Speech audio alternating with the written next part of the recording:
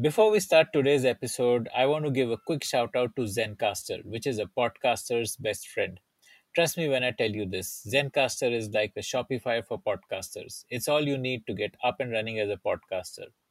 And the best thing about Zencaster is that you get so much stuff for free. If you're planning to check out the platform, then please show your support for the Founder Thesis podcast by using this link zen.ai/founder thesis. That's zen.ai/founder thesis. Hi, I'm Swagat. I'm the co-founder of Smitten. एक minute रुक जाओ ready होने दो चलो ये कर लेते हैं this could be a great intro If you speak to any of the top marketers in the country, they will tell you that marketing is more about data than creativity. In the good old days, they would get access to data through market research agencies that would do in person interviews or telephonic surveys, and it would take months before a brand owner would get insights about his brand's performance.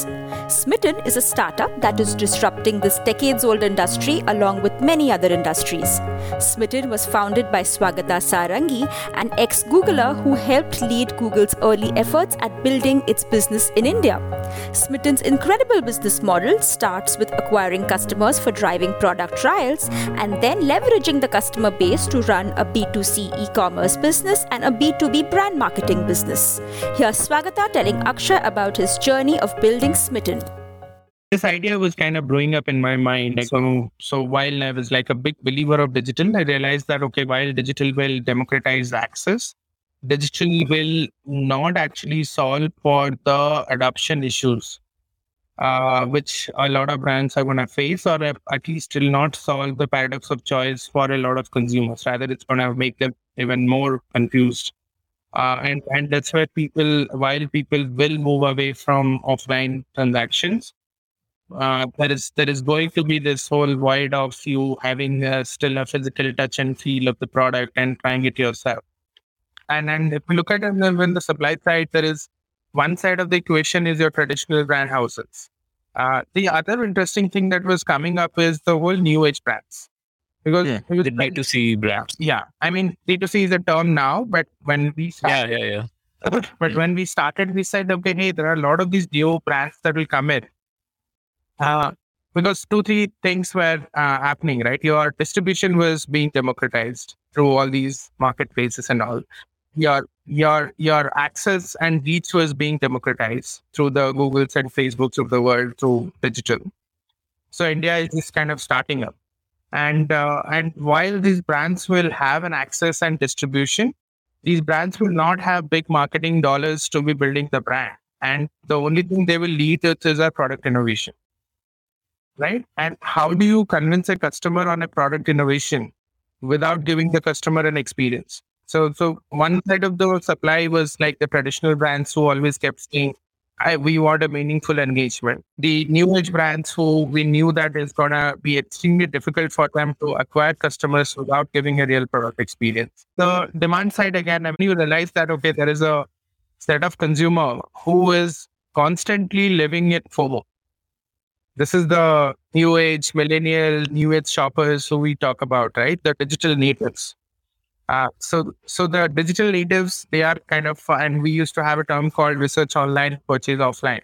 So which was ROPO. So I mean, suddenly you saw a kind of explosion of research that is happening online for a particular product or a category or whatever it is.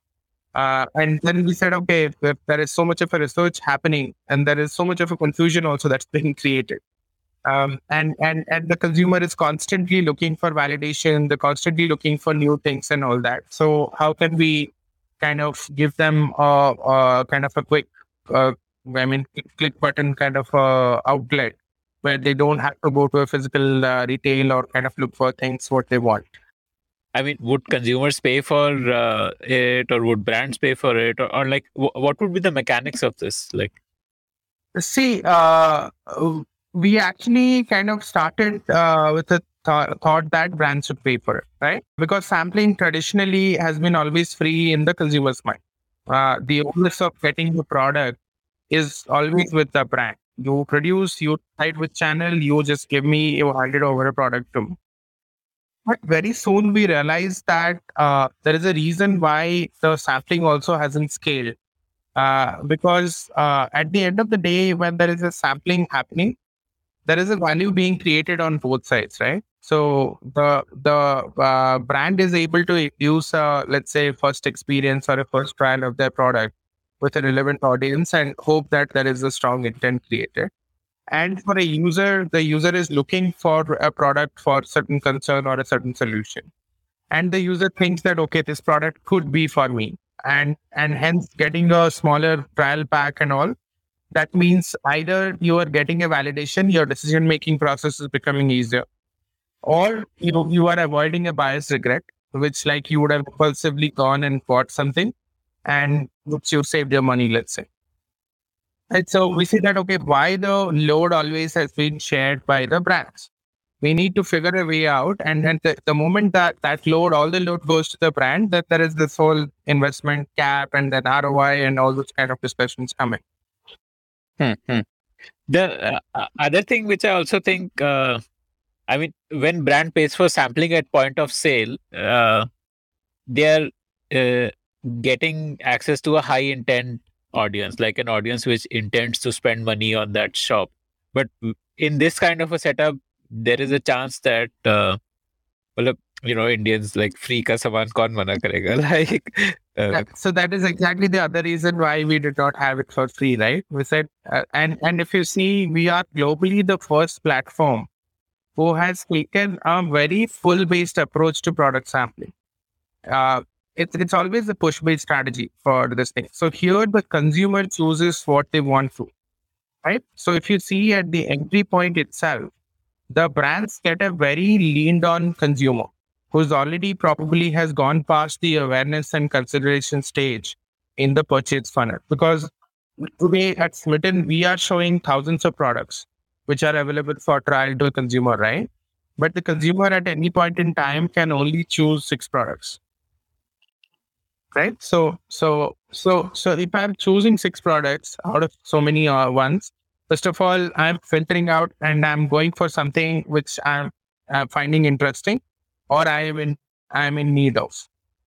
So that is the way, kind of a natural selection that happens for brands in terms of their product sampling. So the second thing is for brands, we also, thanks to digital, you have a lot of data about the users, their preferences, their understanding and stuff and all that. So we actually kind of give a very micro-targeting option to the brands where they can speak to a very relevant audience. There is a whole consumer science, there is a machine learning, there's AI that kind of kicks in, which kind of makes the targeting further finer and finer for the brands so that they're talking to their most probable consumers. Okay.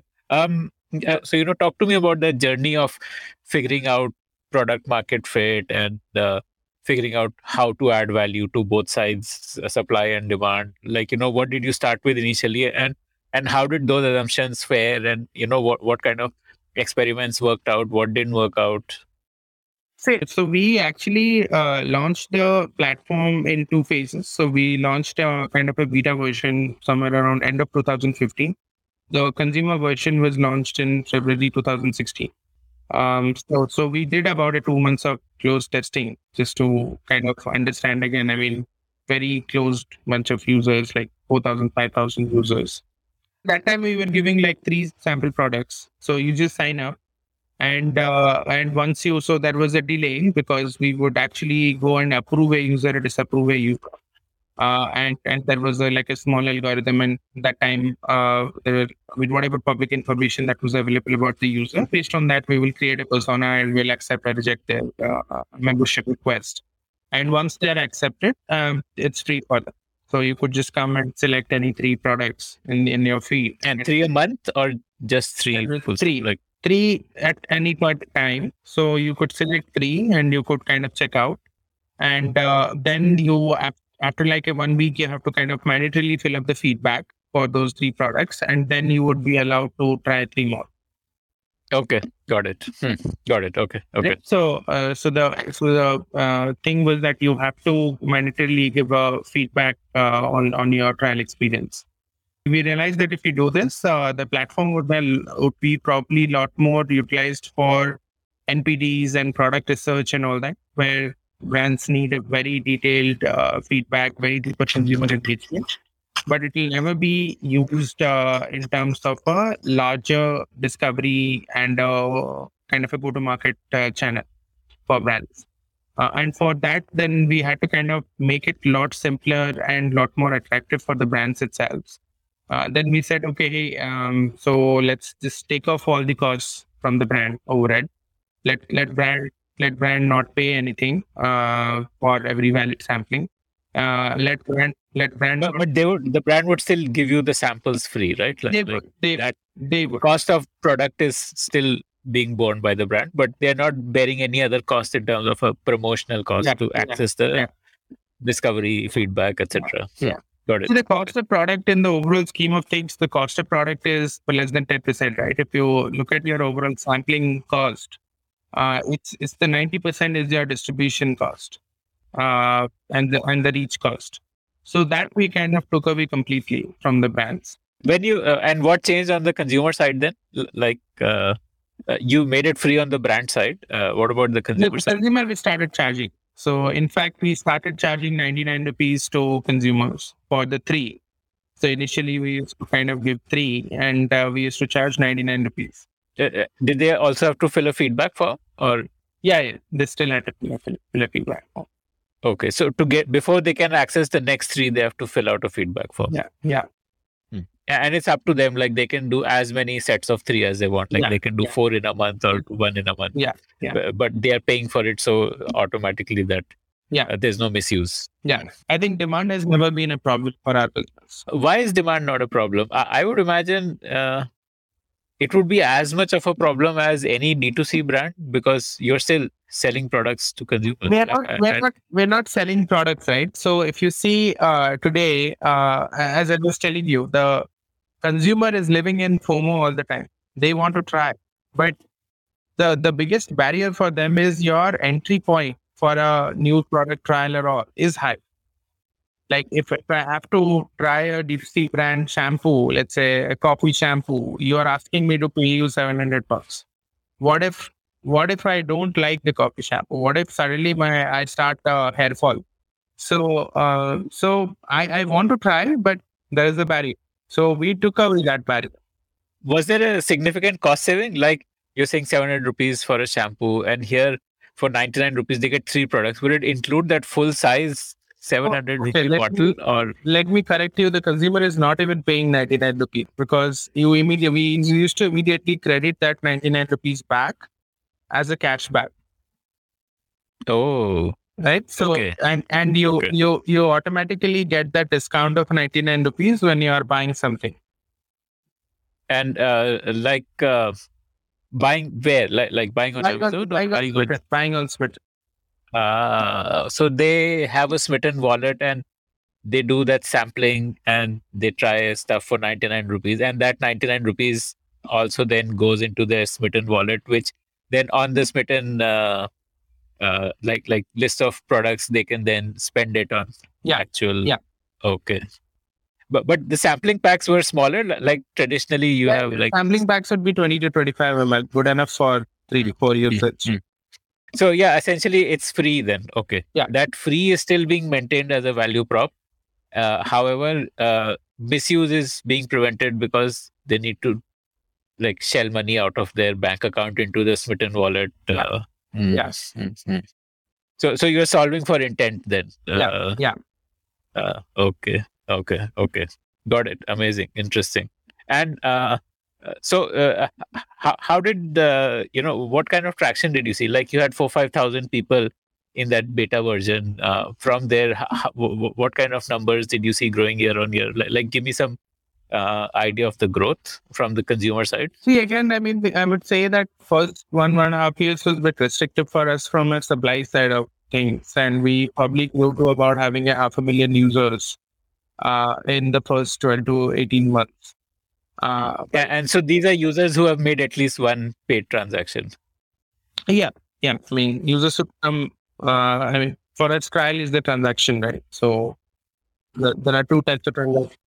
once we had about 100, 200 brands on the platform who had their portfolio on sampling, things became a lot easier for us on the acquisition side of it. There was a lot of skepticism in the market, especially with the brand owners on this model. And I think that they had some past bad experiences with few other models where they were promised something wasn't delivered. So Like other startups who tried something similar. it's like, for example, I mean, I'd say a lot of subscription boxes which came into existence and which would go and kind of promise a lot of things that as a post purchase journey or as a overall awareness metrics and all that, and they were like not delivered. We call ourselves at the end of the day more of a consumer science company. We are an out and out pre-purchase consumer science company. If you had to kind of give us a definition or a domain, I would say we would probably fall there. I'll come to breaking this down. This is an interesting term you use, pre-purchase consumer science. But like 2017, you were at say 500,000. So how has that grown? What is it today? Today we're almost approaching about 10 million users on the platform. Now let's come to the consumer science aspect of this. So you are no longer asking people to fill out a feedback form. Or that is still mandatory? So that is not mandatory. That is optional now. So it's not mandatory. But yeah, I mean, we do get millions of feedback every single month based on what we want to test out, what brands want. So it could be just a simple NPS kind of a thing, saying, okay, rate me and tell me, would you recommend this product? Or it could be like, let's say, product feature study saying that, hey, how did you find the fragrance of this product? Rate on a scale of 1 to 10. Or it could be a detailed question where you want to test out certain hypothesis, certain feature and stuff and all that. So it's completely customizable. But that's your call or the brand's call? The brand may want to ask 40 questions. We would say that, okay, what is the core hypothesis you are trying to test out, right? You don't even need 40 questions. You may just need 2 questions.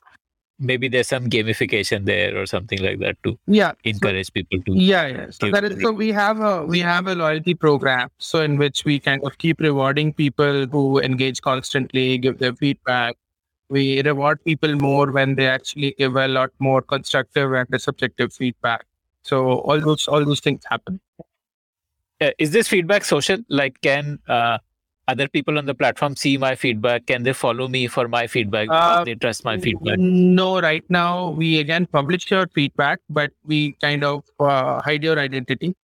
So because again, I mean, we put user privacy at the forefront of it. So that is an option where the user could select that, okay, they want to publish their feedback in public. And in that case, we could kind of put a picture and kind of name and stuff and all that. Otherwise, we even mask the surname and everything, and we just put the name. But I'm again talking as a user. I love leaving feedback on Google Maps about places I go to, and Google Maps has gamified it very well with giving you badges and stuff like that. And they keep prompting you that 2,000 people found your photos useful, or 50,000 people have seen all the photos you've uploaded, and like 10 people are following you or stuff. So I mean, why don't you build that in? I think it's a community program that we have where so we have reviewers and we have this thing who have signed up to that. So if you sign up to that community program, we will make it public. We'll give you a badge and all those things are there. But as a general user, unless and until you have signed up to our community program, we would protect your brands. Okay. So now you're saying that you are essentially a consumer science company. Is there another way to monetize the consumer science insights that you are getting here? Because you're not directly charging the brands anything, right? For the sampling. Today, we kind of monetize on a lot of services we offer to the brands. So, I mean, it could be a new market entry, it could be a product discovery. And of course, I mean, as a standard marketplace, we make margin when sales and everything kind of happens. So go back to I remember 2000, let's say 2008, 9, 10, any modern trade outlet you would walk in, you pick up a shampoo, you will have a small conditioner attached to it. Yeah. Right. And I mean, I remember in HOL, because I was in modern trade, Like it was a mandate that not even a single shampoo has to go to shelf without a conditioner being kitted. Why? That's sachet, trial sachet. Yeah, and the industry did that consistently for almost like half a decade. And the reason that industry did that at such a scale and such consistently is because your consumer behavior was not to buy a conditioner along with the shampoo. Today, you don't even think twice. You're buying a shampoo, you're buying a conditioner, right? That time, conditioner wasn't there in the consumer basket. Now, after half a decade of this kind of a inducing trial, it became a behavior. Now you're kind of buying a conditioner. Imagine a product like, let's say, hair mask, which is a pre-conditioning, right? So you apply it before you shampoo and then you apply a kind of conditioner. So, and hair mask is a category, like every new age brand, if you today see, you can go and search for hair mask. Every single brand will have their hair mask. But the hair mask as an adaptation will take again few years before the consumer actually kind of makes it a part of their regular basket. Like you would know at a micro level, like these 10,000 customers are going to be a good segment to pitch this product, right? Would that data help a brand to show them ads across other platforms also? Like those 10,000 customers would see relevant ads on Facebook also, or is just that on Smitten they would see relevant product recommendations? Yes, we are always the brand first approach. And anything that helps the brands in reducing their consumer engagement cost or consumer acquisition cost, we will facilitate that for them. Right. So if it is about kind of using these data signals to optimize their marketing campaigns across other digital platforms, if so it will be available to them. So in what form? At what level? Like, would it be that at the micro level that Akshay, that it'll not it knows that Akshay? it's a digital this thing, right? Like for example, today what you are typing in WhatsApp, right? So it's all encrypted. So somewhere the system is making a lot of sense out of it because the system still gives you recommendations, suggestions, and all those things. But it is not kind of actual data read by anyone. So similarly, we will pass on the digital footprint of you, where you'll be able to retarget you as a digital persona, but they would not know exactly that you are Akshay or whatever, whoever it is. It's called data hashing. You can hash your data and you can feed it onto any of these platforms. If you like to hear stories of founders, then we have tons of great stories from entrepreneurs who have built billion-dollar businesses. Just search for the Founder Thesis podcast on any audio streaming app like Spotify, Gaana, Apple Podcasts, and subscribe to the show. So I want to understand, is Smitten a B2C company or a B2B company? What do you see it as primarily? Are you into the business of e-commerce and therefore competing with Amazon, Flipkart, Meesho, etc., or are you into the business of being like a Shopify, which helps businesses to grow? Okay. First of all, I don't understand this obsession to bucketize a business, right? Whether a B2C or a B2B. Let me give you an example of YouTube, right? What would you call YouTube? Is it a B2C company or is it a B2B company? Right. So we are one of the very few players who are taking a stab at the full funnel.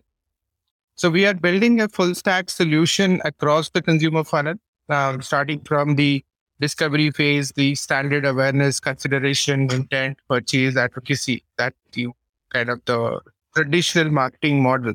And there is a supply side in it, there is a demand side in it. We have solutions for both sides.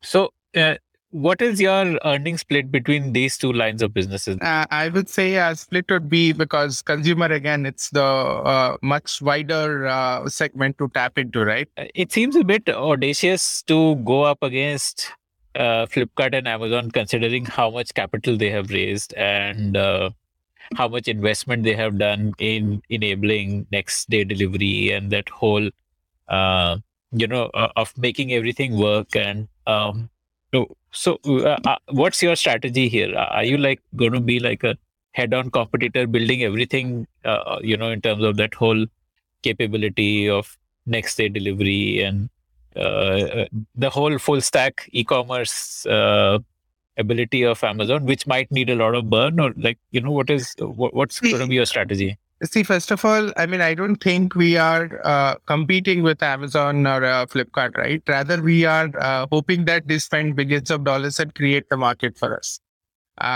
Because at the end of the day, if in India, if you see, if the online consumption or penetration has to increase, I mean, we barely in a retail market of $900 billion, e-commerce is barely $40-50 billion. We haven't even penetrated 5% of it. And this 5%, if you compare any developed economy and all, this 5% has to go to 20-25%. So there is a headroom of at least a 5x growth from here in terms of where the overall online commerce or transaction market could go into. And so that itself is, you're saying today, if it is 40 billion, it will become 250 billion, right? So there's an extra $200 billion of consumption that will come into the online space. And that $200 billion of consumption is not going to happen without billions of dollars of investment again. And we are hoping Amazon, Flipkart to make that investment so that once the consumers are habituated and they are kind of, their basket is gradually moved into more of an online stuff and all that, that is the time when we go and we build we help them to kind of shop online and make their decision online much better. But why do you say you're not directly competing with them? For a certain set of categories, you would be, right? Like, say, food, beauty, these kind of categories. Maybe not electronics, but everything else which is sampleable. You would be directly competing with Amazon, Flipkart, even like, say, a Big Bazaar. See, again, as the market increases, right, there are going to be a lot of vertical play. And those vertical plays standalone themselves are going to be decently sized. So today, even like, okay, let's take an example of a vertical platform or a Nykaa, take a Nykaa or a Purple, right? Like if you see from a volume perspective, from a revenue perspective, Amazon is probably, I don't know, I mean, I'm just guesstimating they would be clocking more than a $10 billion, $10 to $50 billion in India. Which is almost like, let's say, 80,000 crores. In that, a platform doing 1,000 crores, is that a competition for Amazon? Yes or no, right? I mean, from 80,000 crore to 1,000 crore, yes, in that particular vertical, that 1,000 crore could be a lion's share. So yeah, I mean, these kind of models are going to evolve in India. So you said your margins are pretty healthy. I think it's because you don't need to do discounting, because a customer is, once somebody has done sampling, then they have that money in their wallet which they would want to spend. So they're like, that stickiness is pretty high with customers. You don't need to attract them by doing discounting. Yeah. And again, as I said, I mean, the categories we deal with, consumer is not making a decision just purely based on the discount. You would not buy a night cream paying 2,000 rupees just because there is an additional 20% discount. I mean, you would want to really know that whether this thing really works for me or not. And whether it is authentic or not. There are a lot of trust issues, again, a lot of counterfeiting happening in this thing. But you have to be very clear that whether you want 500 million users as your base or you are happy with 50 million users as your base. And there is a business model for everyone. Like Amazon today would be optimizing for 500 million. There are businesses who are optimizing, like if you look at Tread, and Tread is optimizing for 15 million, 20 million credit card users in the country. It's a $4 billion valuation company. I mean, just you could see by the sheer volume of the TG they have, it's just 20 million people. So what are you optimizing for? 100 million top shoppers in the country. So as I said, I mean, who have the disposable income and whose shopping behavior is dramatically changing and moving from offline to online. And the basket is exponentially expanding. And currently, what is the demographics, like age or tier 1, tier 2, tier 3 or stuff like that? Like, so we primarily focus on people within the age group of 21 to 35. So that's our core audience segment. And the reason also being that these are the people who are discovering, who are exploring. who still haven't figured out what really works for them or what they want. And then from a demographics perspective, again, I mean, 60-70% of them would be female, 30-40% would be male, 50-60% would be metro tier 1, and then another 30-40% would be like tier 2, so beyond.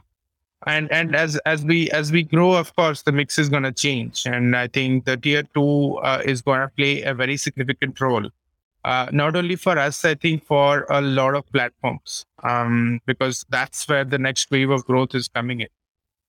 We have a lot of organic traction, because if you go and see, almost like every single day, there are about hundreds of people making video about us and posting on their Instagram, social handles and stuff and all that. So there is a lot of organic traction. And then, of course, like everyone else, we do the paid advertising and all that. On the paid side, what do you spend on? Is it just the like the ads, or are you also doing stuff like paying influencers and like, you know, the other formats besides just regular campaigns?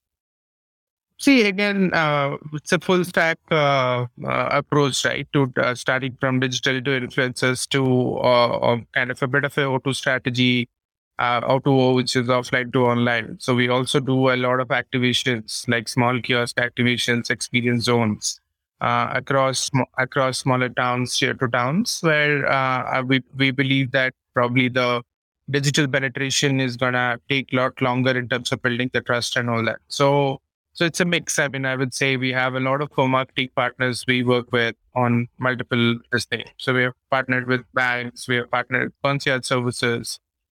So where we do a lot of campaigns for their customer base. Got it. Okay. Like for a bank, when they give credit card rewards, and like you are entitled to these rewards when you get a card. So one of them would be like maybe some 100 rupees on Smitten or 500 rupees. It's not that we are again very focused on the consumer experience, right? We would not kind of do just a couponing and all that. So there are partners where when they onboard a new consumer, we actually co-brand a box and we send out them as a welcome kit. So with a kind of a Smitten sign up automatically done for them. So there are again API integrations and tech integrations. So we are almost kind of integrating with every neobank in the country. This is pretty cool. The automatic gift hamper to users of certain like these alliance partners. And when these users of alliance partners get the hamper, do they also get that balance in their account, or they just get a hamper with like co-branded by Smitten? No, so they get a hamper with the complete sign-on process integrated, right? So they can just scan a code and just come onto Smitten. And then for the first experience, we would have, defined a very different path for them, saying that, hey, we welcome you. And so there's a lot of product play that happens where we kind of differentiate. They get they get a physical, like a hamper with some products? Yeah. Okay. Yeah. And how would you decide who gets what? Like, it depends on the partner, right? We understand their demographics, what kind of a consumer they are acquiring, and then we'll keep changing the option.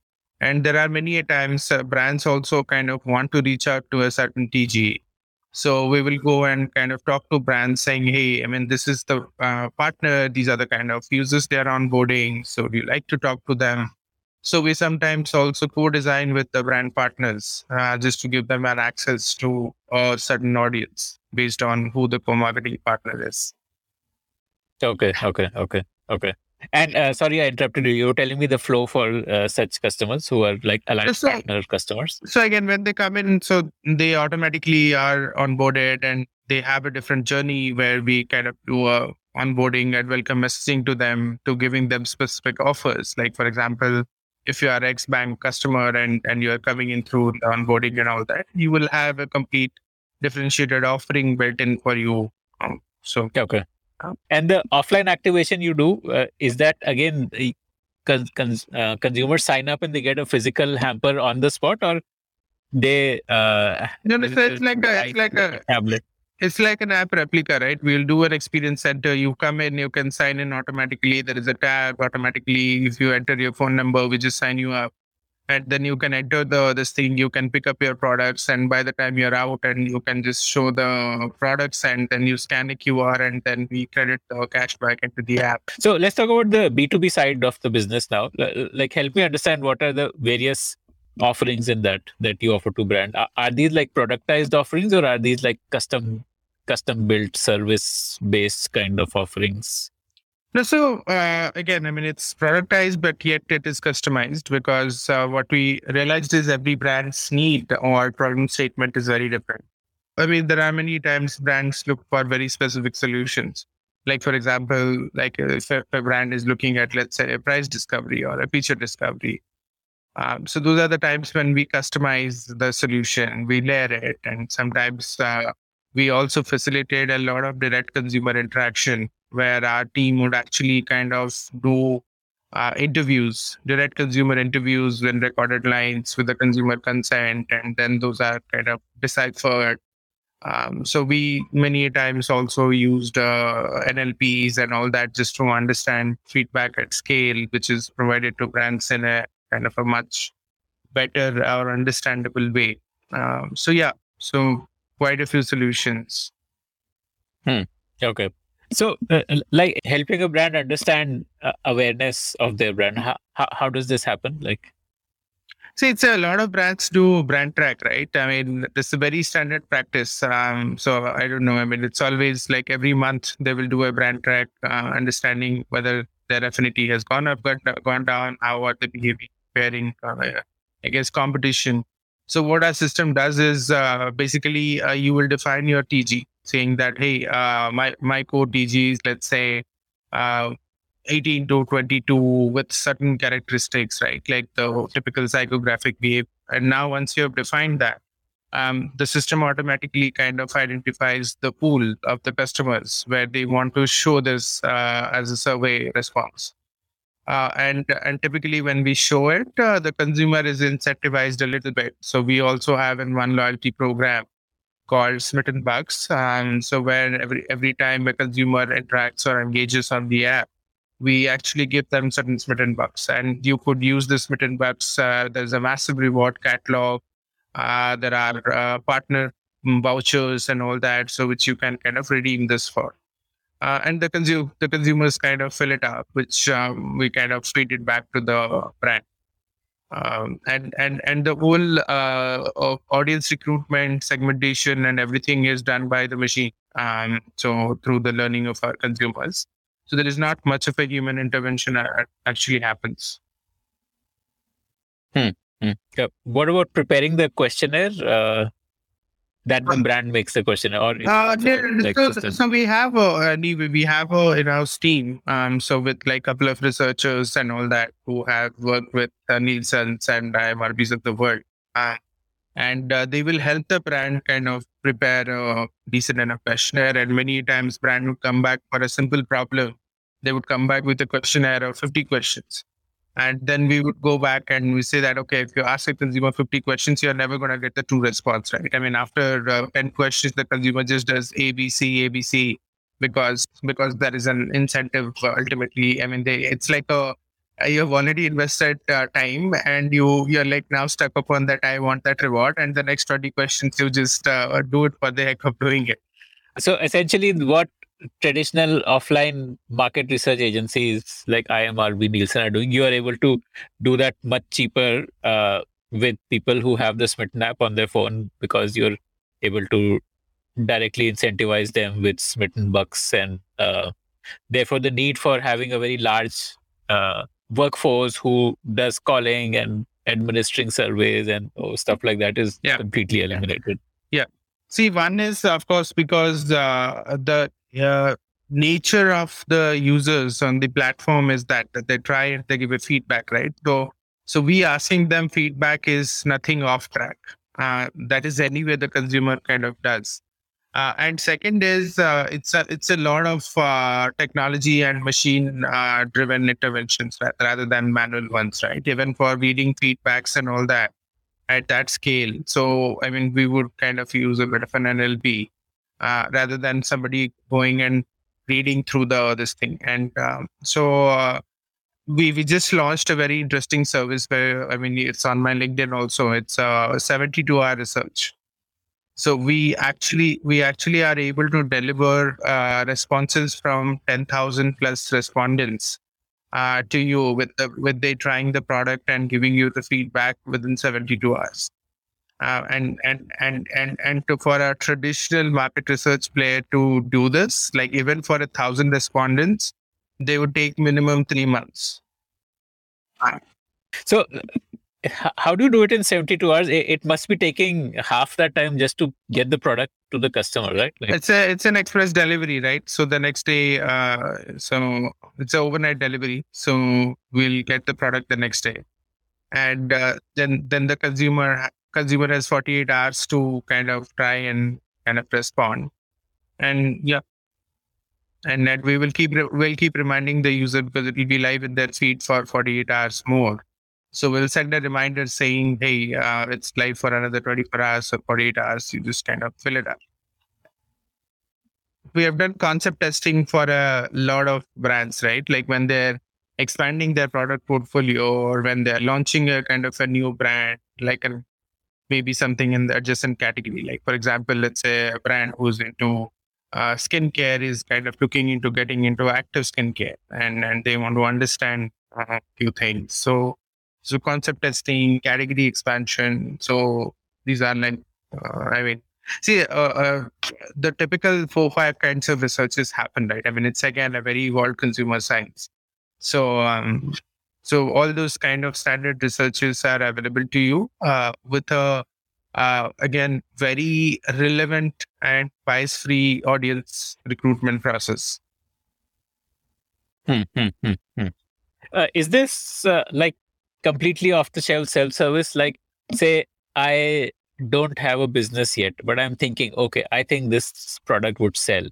Can someone like me also come on to Smitten and run a survey just to test my idea? No, you have to be a partner with us, of course, because you'll have to have access to the portal and everything. So this is like a subscription product on the business side, which is not just brands, but even agencies could subscribe to this. What other services do you provide to brands? Like, if we can talk through the details of them. So there is a lot of re-engagement that we offer to the brands, right? Like, for example, we track their NPS from their feedback closely. And let's say if they want to kind of do a deep dive into a low NPS score they're getting from a certain cohort or a certain kind of an audience, they could actually kind of do that, because we host consumers who also deal with multiple categories and do purchases to trials for everything. So we are able to at least give brands a very relevant insight in terms of how their consumer cohort is behaving. To what extent is this pure product, no human intervention, and to what extent is it customized? Because this sounds like hard to have pure product which is like completely system generated, because I mean, even deciding whom to compare against and like drawing out these analytics looks like something which you need human intelligence to do, and then give a brand a meaningful report. See, again, as I said, a lot of standard things are machine driven. And if you are looking for anything specific, of course, there is a human intervention. And a lot of cases, as I said, every brand's problem is different. Every brand's ask is different. So we will layer, of course, the human intelligence on top of it. But so a brand can probably pick and choose cohort options and comparative brand options, and then generate a report from it on their own. Like, I guess it would be something like that. Like, see, again, you can choose parameters to make. Yeah, there would be, of course, restrictions, right? Because we cannot give you a data against your direct competition. That'll not be right. So everything is essentially aggregated at a category level or at a subcategory level. For example, you could see that, okay, let's say Telangana as a state, my affinity is kind of going down over last few months. There is a downward trajectory compared in the category I'm operating. But it will not tell you that, okay, who is taking the share, or who is kind of which brand is essentially leading. Okay. Okay. So you also told me that you help companies to get more bang of from their buck in terms of their marketing spend on other platforms. Like if they're spending on a Facebook campaign, then you are able to help them do better targeting and get like drive more efficiency for those kind of campaigns. So can you talk to me on the mechanics of that, like how you do that? Like as I was telling you the other day, like let's say a brand is launching a body oil. Uh, the body oil penetration as a category in the whole beauty space is less than 2%. So now if you advertise on any other platform, so basically you have a built-in 98% pilferage in your media plan. But where we can give you access to that 2% because we know that this X number of people have actually tried, and they may not be consumers of body oil today because it is probably few months, few years away. But the whole inherent nature, because the trial is risk free, a consumer starts trying things a lot before even he thinks of buying the product. And that is the phase where we know and we are able to give brands access to a very relevant cohort where they are actually targeting them on the intent, not on the top of the funnel of saying, okay, I will blast 50 impressions for having my top of mind awareness, and then I will blast another 200 impressions where my consideration uplift will happen, and then I will finally come to intent. So that's where we kind of bring in value for the brands in terms of doing this micro targeting, micro segmentations. And also because again a lot of users try the products of the brand, in terms of a re-engagement perspective, it is a lot more efficient for them to reach out that segment, and we kind of again help the brands reach out to that segment not only on our platform but across other platforms. So we will essentially give them this data access to reach out to the users on a, let's say, Facebook or a Google or an open web. So at least they know that they're talking to an audience set which has an eye intent. It's again nothing new. I mean, a lot of these programmatic platforms and all that, if you see, they take data from multiple data sources, and they kind of ultimately give you the API to push the data into the whole ad networks across, including Google, Facebook, and other networks. So it's something. Give me an example of a programmatic ad platform, like a name I may have Think heard. of Like think of someone. Yeah, I mean, any DSP, right? Any demand side platform. That's what they do. I mean, it could be in movie. Think of a platform like, let's say, MIQ. So their whole MIQ. thing, MIQ. So it's a MIQ. yeah. Okay. So it's again, I think London. I think they're headquartered in London.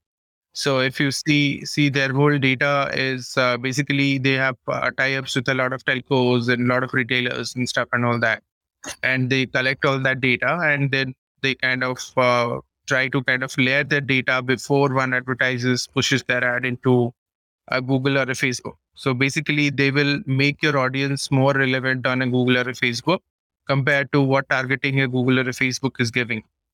Facebook doesn't have shopping intent data. So a platform like MIQ is able to help you spend your money better by giving you some hints about intent based on data which they have collected across multiple other sources about that same profile. And okay. See, like for example, they can say that if you want to target top spenders, then Facebook wouldn't know who's a top spender, but MIQ might know who's a top spender. Yes. See, every DSP, essentially, that's the strength of a DSP, right? So they will try to kind of collect. What's a demand? What's the full form of DSP again? So demand side platform. Demand side platform. Okay. How would they be earning? Like some percentage of your ad spend goes to them. Yeah. So and that like is like, say if you're spending $100, so you will pay the demand side platform $100 plus X percentage, or Facebook will get $100 minus X percentage. Like, how does it work? So they will have a platform fee, right? I mean, they're so either the platform fee can be based on like a number of impressions you serve, or it could be number of transactions you drive. So there are different models these guys kind of work under. Okay. So, like, this is something which would be in your roadmap as well to create a DSP because, again, as you said, the USP of DSPs is that they have more intelligent information about customer intent, Yeah. and Yeah. that is something which, again, as Smitten, you already have that. So, See, like, well, I mean, this would be a logical. we would not create a DSP because DSP is essentially it's an ad business, right? So which kind of taps into larger ad networks and all that. Essentially, for a D2C brand, they don't need to use a DSP then. Like if they are working with Smitten, then Smitten is their DSP in a way. Or you're saying that Smitten will be one of the DSPs that they will work with See the again, I in mean, future, like yeah. not today, but See the DSP will give you generic consumer data. We can give you your consumer data. So basically because that those users essentially have tried your product, have given feedback about your product. So it's not again some random triangulation. so essentially, you would like to be in that place where, for certain, let's say, brands which are targeting more uh, premium rather than mass market consumers, you would want them to ideally look at you as their only DSP. Like that would be like the long term objective. Like they don't need to go anywhere else. Yeah, I mean, yes and no. As I said, I mean, we don't say that, okay, you move all your ad expenses to us and all that. But we would say that, okay, I mean, if you are driving a specific objective and probably, again, I mean, there are two objectives for the brand side. So one, they want to reach out to a much wider audience, or kind of they would make a lot of spend if they want to kind of build a brand, or they want to do a lot of things because they want to kind of re-engage or keep the user loyal or busy or something. So we're saying we'll have use case for you in certain areas, and you decide what you kind of want to work with. It seems to me that your B2B side is really powerful, and the B2C is helping that flywheel to deliver much better margins on the B2B side, I would say. Like, because all of these are like industries in themselves, like DSP is an industry in itself that you're disrupting. Market research is an industry in itself that you're disrupting. I mean, you're actually like disrupting multiple industries on the B2B side. Like that sounds like the real um reason why a VC would be excited to invest in Smith, for example, rather than as a competitor to Flipkart, Amazon, and operating in that retail e-commerce space. I mean, that seems like, yes, you need to do that because it gives you data, but that's not really where the value creation is happening. That's what it seems to me. Like, what do you? We are a full stack solution. Of course, there are a lot of interesting solutions for the brands. But again, I mean, from a consumer perspective, also, we are here to solve a real problem for the consumers, which is again the problem of adoption and discovery. If you like the Founder Thesis podcast, then do check out our other shows on subjects like marketing, technology, career advice, books, and drama. Visit thepodium.in, that is thepodium.in, for a complete list of all our shows. Before we end the episode, I want to share a bit about my journey as a podcaster. I started podcasting in 2020, and in the last 2 years, I've had the opportunity to interview more than 250 founders who are shaping India's future across sectors. If you also want to speak to the best minds in your field and build an enviable network, then you must consider becoming a podcaster. And the first step to becoming a podcaster starts with Zencaster, which takes care of all the nuts and bolts of podcasting, from remote recording to editing to distribution and finally monetization. If you are planning to check out the platform, then please show your support for the Founder Thesis podcast by using this link, zen.ai/founder thesis. That's zen.ai/founder thesis.